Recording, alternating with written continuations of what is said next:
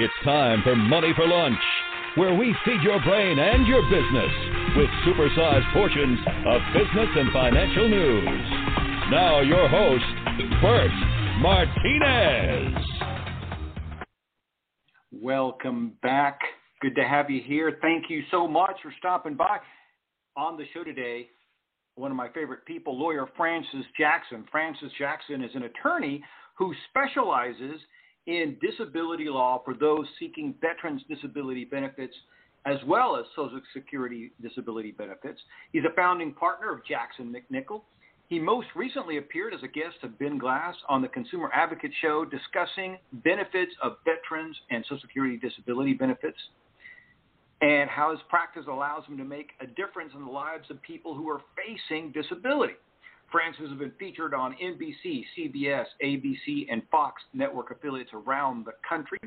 He's also been quoted in USA Today and is listed in Cambridge's Who's Who. Francis was honored by the National Academy of Best-Selling Authors with the Quilly Award for his contribution as a joint author to the best-selling book, Protect and Defend, where he wrote about protecting one's rights to veterans' disability compensation. Also in 2017, Mr. Jackson was inducted into America's Most Trusted Lawyers for his outstanding work in disability law. For more information, please visit shareveteransbenefits.com, veteransbenefits.com. Francis Jackson, welcome back. Thanks, Bert. Always a pleasure. Well, and interestingly enough, you had a little bit of a hiccup there. You were on vacation and you got stuck in a quarantine situation in what town were you beautifully stuck in again? We were in Prague in the Czech Republic. My wife tested positive for COVID before we were supposed to fly back, and you're not allowed to come to the U.S. if you test positive for COVID. So we spent some extra time in Prague. Yeah, and I understand. I've never been, but I understand Prague is like one of the most beautiful places to be stuck in when you have to go through that quarantine situation. That's right, Bert. It's a beautiful city, very picturesque, very friendly people. Unfortunately, my wife was stuck in quarantine in the hotel room, but once I tested negative, I was able to be out and about. So it was an interesting time. Let's put it that way. Sure, absolutely. All right, so let's dive into one of our favorite subjects here, which is our very wonderful, brave men and women, our vets, who are sometimes come home with all sorts of disabilities and mental disabilities as well. So my first question, are there any new benefits for disabled vets? There are, Bert. There's actually, I personally think this is a really big deal. As you can probably imagine, lots of folks with serious disabilities, including seriously disabled vets, are not able to get life insurance because the insurance people think they're bad risks. But the Congress enacted, and VA is about to put into effect, starting January 1st, an entirely new program of life insurance for veterans with disabilities. If you're a disabled vet and you have a rating of 10% disabled or higher, you can qualify for the program. You can get life insurance in $10,000 increments up to $40,000, so 10, 20, 30, or 40. And there's no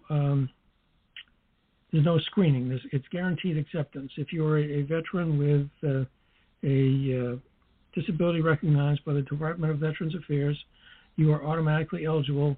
You just have to sign up and pay the premiums. And I think that's really a super big deal because some of these folks would never qualify for commercially available insurance. Absolutely, absolutely. No, I think it's a fantastic thing.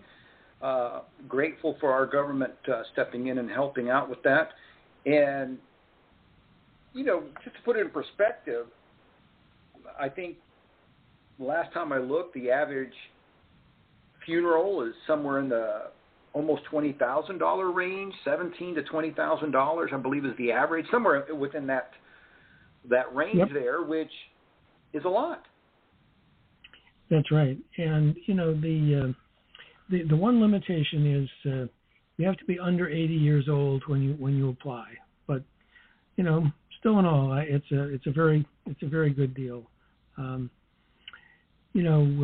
of these folks are just not eligible at all with a commercial insurer. So it's really I think it's a big deal. I agree. I think it's a fantastic deal. And again, I'm grateful that they have that opportunity. Let me ask you this. I know in the past that we have talked about PACT Act, the PACT Act, P-A-C-T Act. And I wanted to know if you had any updates on that, anything happening with the PACT Act? Sure. It's a tongue twister, but as you'll recall, PACT stands for Honoring Our Promise to Address Comprehensive Toxics Act. And it's really a big deal because what's going on here is this bill establishes an entitlement both to health care through the VA and to disability compensation for people who suffered from exposure to burn pits in particularly Iraq and Afghanistan, other places as well, and there are other elements of the bill as well. But the big deal is that those folks who've been getting turned down, and most of them have, for diseases related to toxic exposure from the smoke from the burn pits are now going to be in a position to get both health care for their problems and disability compensation to the extent that they're disabled by these problems. And one element that's particularly important, I think, is it includes a presumption for hypertension to be service-connected, and that's a big deal because lots of people in the age range to have come back from Iraq and Afghanistan are also at the age where hypertension is a major problem, and it's exacerbated for those folks who are exposed to the burn pits. So that's a big deal. One of the other things that's going on here, Bert, is it creates a framework for establishing presumptions in the future based on burn pit exposure and other toxic exposures. And that's important because, as you may remember, with Agent Orange, we now have a bunch of conditions that are presumptively service-connected. So a person who was in Vietnam and exposed to Agent Orange can basically say, I was in Vietnam during this period, and I now have this condition, and the VA will automatically service-connect that condition. And they're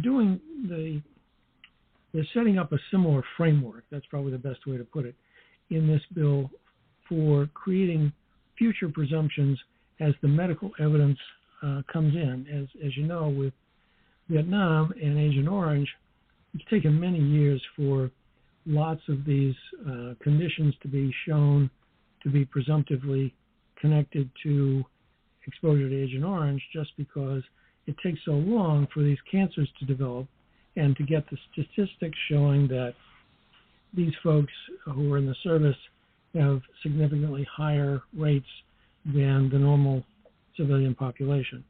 So this framework that they're building in as they go in this bill is a big deal. And we have talked about it. It passed in the House.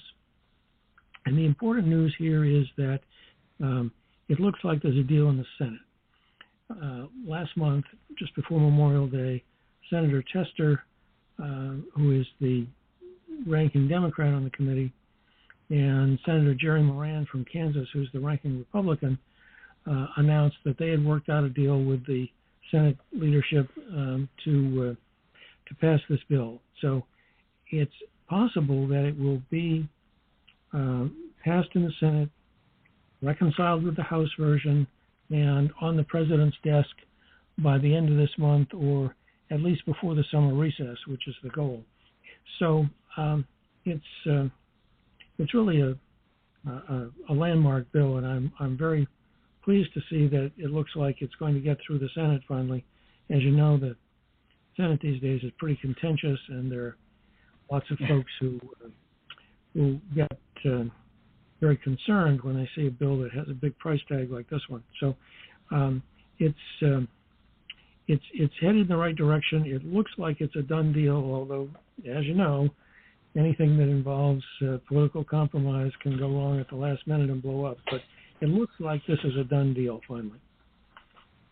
That is exciting, yes. And yes, it is contentious, and yes, it can blow up at the last second, but it is a little bit of a light at the end of the tunnel. So I'm excited for our vets for that. And so, yeah, that's good news. That's very good news. It really is. All right, so let's talk about this. I think one of the things that we hear most about our veterans and even some of our active duty troops is the suicide rate. And again, it's even, I think it's pretty high for veterans. Any developments in there? Yeah, Bert, there are actually a couple of interesting developments.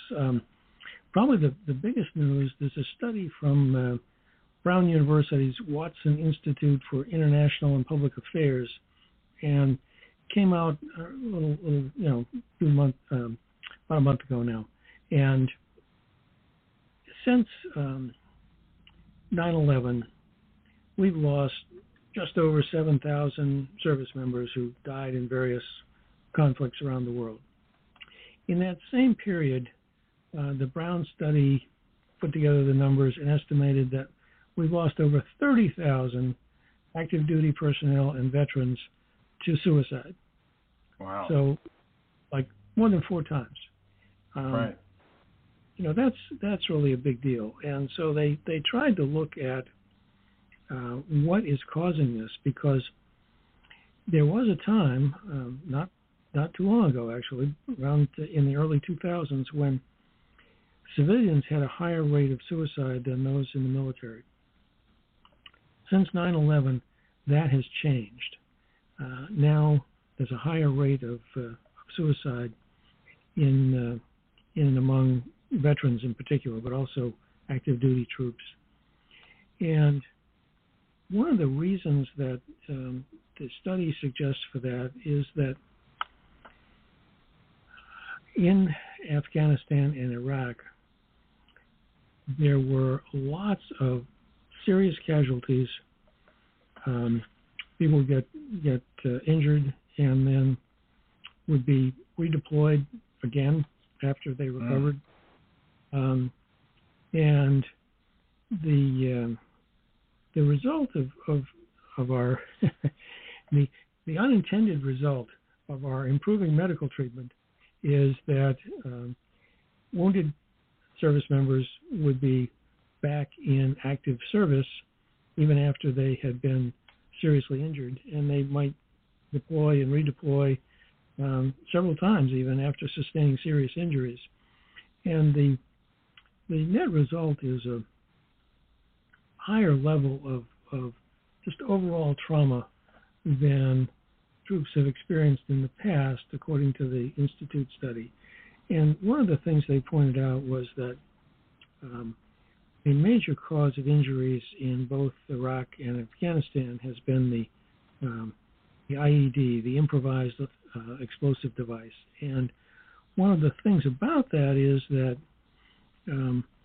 as many as 20% of all post 9/11 service members may have sustained a traumatic brain injury as a result primarily of IEDs, but also from other causes. So in the troops deployed in Afghanistan in particular, they found that nearly half of all the service members who were deployed had experienced at least one TBI, and over 10% had experienced more than 3. And it's not good for people to have the brain bounced around like that. It's just not good. the result is that it leaves people in many cases with what has been abbreviated to TBI, but it stands for traumatic brain injury, and it means that you were exposed to a force that slams the head in such a way that the brain, which kind of floats in liquid inside the skull, gets bounced against the side of the skull, and often that's what they call a contra coup injury, where it gets bounced back against the other side. And the result of that, particularly if you have more than one, is to cause damage to the cells in the brain and cause deteriorating brain function. And it can be expressed in lots of different ways. There are obviously various parts of the brain that do different things, but one of the things that is often the result is serious depression or anxiety. And as you know, those conditions tend to contribute to potential suicide. And, you know, the study found that the high level of trauma of all kinds, whether it was mental, physical, moral trauma, you know, facing very difficult circumstances where you might risk shooting a perfectly innocent person in order to defend yourself against someone who is definitely not innocent, and just overall levels of stress and burnout, access to guns, difficulty reintegrating into civilian life, all of those factors are contributing to the high level of suicide. And they said that, or they found that the largest numbers are among young, white, non-Hispanic men in their 20s in the Army or Marine Corps, and that the rates were higher, as you would suspect, for those who were divorced or separated or facing financial problems. But all in all, it's just that folks are exposed to a very high level of stress when they're deployed, and multiple deployments just reinforces and makes it worse. And the net result of all that is that the rates of suicide are up pretty dramatically, unfortunately. That's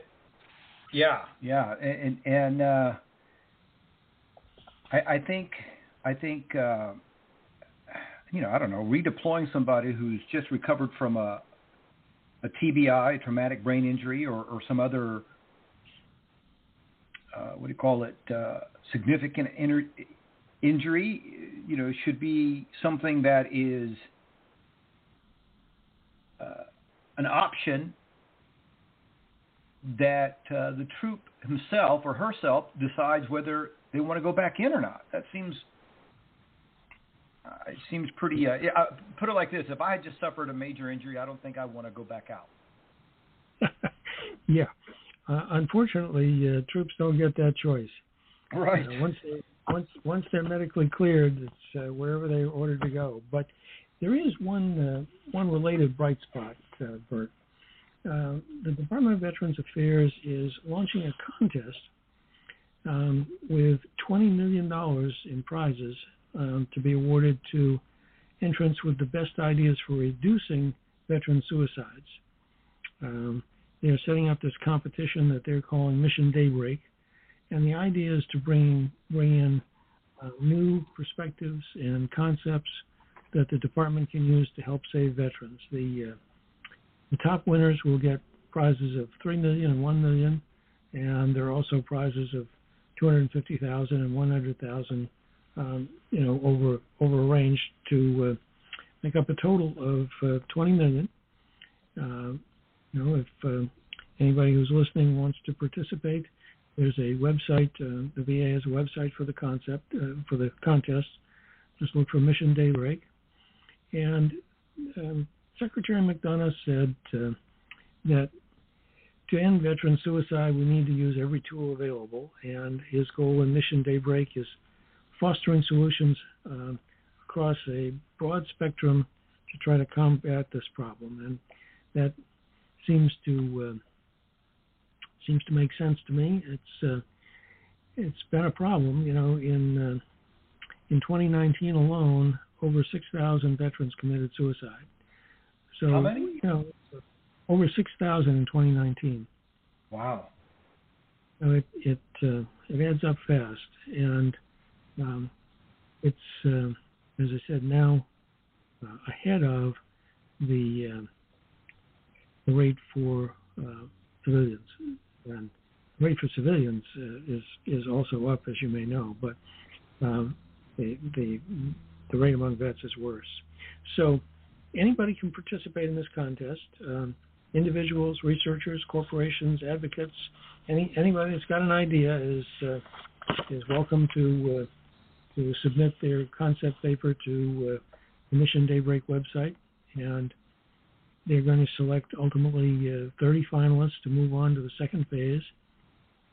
Each of those folks will get, or each of those entrants will get at least $250,000, and they may, depending on their proposal, get additional resources from the VA to support and develop the idea. And 10 others will get kind of an honorable mention award, but it's $100,000, so that's a pretty honorable mention. Yeah, it is. Even though they don't get to go further in the competition, but overall, it's a big deal. I mean, the VA has modeled this on the Defense Advanced Research Project Grand Challenge process, which does the same kind of thing, develops concepts around a particular topic. But it's it's a big deal, and I'm hoping that it's big enough money that people with some really good ideas will step forward, and it will ultimately lead to a serious opportunity to reduce veteran suicide, because it's become a terrible thing. Yeah, no, absolutely. And again, I think this is, I'm surprised and in a very happy way that our government is being so innovative and making a contest, because we have seen these contests work over and over again in different areas. X Prize is one of them, and I think Bill Gates did a contest, and he was able to. They created several toilets that didn't require water for some of these third world countries where running water doesn't exist. And that was their way of helping reduce or cure diarrhea and some of the other diseases. So we have a track record that, for lack of better terms, gamifying works to come up with innovative solutions. So I think this is great. I'm excited that the VA is doing this. I really think Secretary McDonough is doing his best to do what's right for veterans, and I'm hopeful that over the next couple of years we'll see further advances. Absolutely. Hey, let me ask you this. I've been hearing a lot about this thing called forever chemicals. Is that an issue at all with our veterans? Well, it's the answer is probably yes. What's going on, Bert, is that the Department of Defense has been required now to report testing for these chemicals in groundwater around their bases. And what they found is that in several states there are very high concentrations of these PFAs around various military bases. Washington State, Pennsylvania, Florida, Michigan, all of them have found very high concentrations in the groundwater. And these chemicals, which have a long chemical name that I'm not even going to try to pronounce, but the short version is PFAs. What has happened is that these are used in firefighting foam And the result is that near air bases, and some other bases as well, but primarily air bases where there are regular drills for the firefighting crews, and they put out this foam, it leaches off the runway and sinks into the groundwater. And the net result is that the groundwater has absorbed a lot of it because they're called forever chemicals for a reason. They don't break down. They, in fact, tend to accumulate both in the ground and in humans and animals. So it's concerning that the concentration levels are much, much higher than what the Environmental Protection Agency says is safe for human consumption. And we're not really at the place where there's a lot of discussion about the impact of these chemicals on veterans yet, but I think it's inevitable that that's what we're going to see. I'm sure you remember that the contaminated water in Camp Lejeune in North Carolina has found to be a source of a number of different kinds of medical problems for veterans.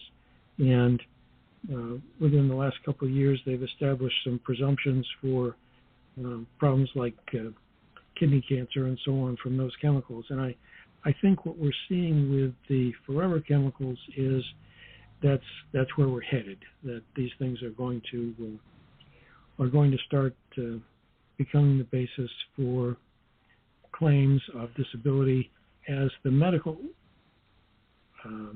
evidence becomes more sophisticated about the impact of these things on the human body and what various kinds of medical problems they cause. Yeah, no, absolutely. This is one of those things that, what do they call it? First world problems. We're developing all these different chemicals and all these different things, and sometimes they have unforeseen consequences. You know what? Let me ask you this. I kind of want to. I had this thought when we were talking about the PACT Act. And so I wanted to ask you this. What do you think is the most significant disease that is being considered for presumptive status? Well, it kind of depends on how you try to evaluate that. But from my perspective, probably hypertension, just because that is such a widespread problem in the U.S. among older men. There are a number of these presumptive conditions that are being considered for presumptive status, like bladder cancer finally became presumptive for Agent Orange in the last couple of years. But if you look at the absolute numbers across the U.S., those are still relatively small numbers. Hypertension, on the other hand, is huge. I'm sure you can, just off the top of your head, think of half a dozen of your friends that are on statins. It's just a very, very widespread problem. So, for my money, that's probably the most significant. Yeah, no, that is incredible. And it's interesting that what do you call it? That to me, hypertension is such a, how do I want to word this? I don't know, kind of a almost a no-brainer. It's a very, as you mentioned, half a dozen people, somebody knows somebody that has hypertension. It's just very common, and it just seems like that the veteran or the VA wouldn't have such a big, wouldn't put up such a big roadblock for it, because it has to do with so many of the elements that you find in the military, such as exposure to environment, dietary exposure, all these different things that, that our vets are exposed to in the military. Yeah, that's true, Bert. The problem is goes back to being widespread. The cost of making hypertension presumptively service-connected is counted in the billions. So that's right. That's been the issue. It's it's money. It always comes back to the money. You know how that works. Absolutely. Now of course, I don't want to seem unpatriotic, but one of the ways to reduce our costs is stop sending our troops all over the world. That's for sure. And it's been very interesting, I thought, the reaction, to two things that have happened in the last couple of years.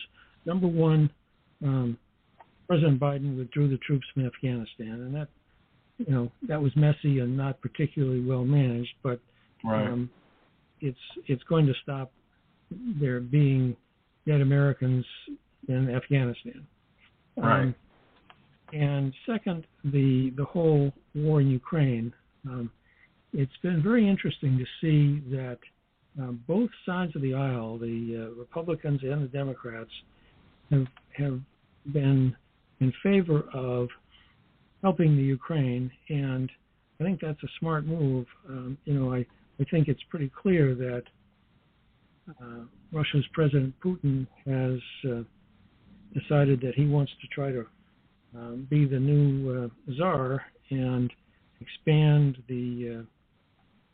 Russia to something like its former imperial levels, taking over first the Crimea and now invading the Ukraine. And I think it's very wise to be heavily supporting the Ukrainians so that we don't end up in a land war in Europe, which is the next step, I think, if Putin gets through with his little adventure in Ukraine and takes that over. So we'll see. But it's amazing that we can have a land war in Europe in 2022. It boggles the mind. It does boggle the mind. It's just one more thing that makes the what do you call it, the 2000s weirder and weirder. But anyway, listen, we're out of time. Francis Jackson, I want to thank you so much for stopping by. And as always, I want everybody to share this episode. If you have questions, visit veteransbenefits.com, veteransbenefits.com. Francis Jackson, thank you so much for your service and your time today. My pleasure, Bert. You take care. Good stuff there from Francis Jackson. Guys, we need to support our veterans, and one way of doing it is just share this episode. Let people know, let our veterans know. If they have questions, they can go to veteransbenefits.com, get them answered, get pointed in the right direction. It doesn't cost anything. Francis and his team just really have a love and affection for our military families. So please share this episode with everyone you know. And as always, my friends, remember, you were created to succeed. Tune in Monday through Friday here on Money for Lunch, and check out our website at moneyforlunch.com.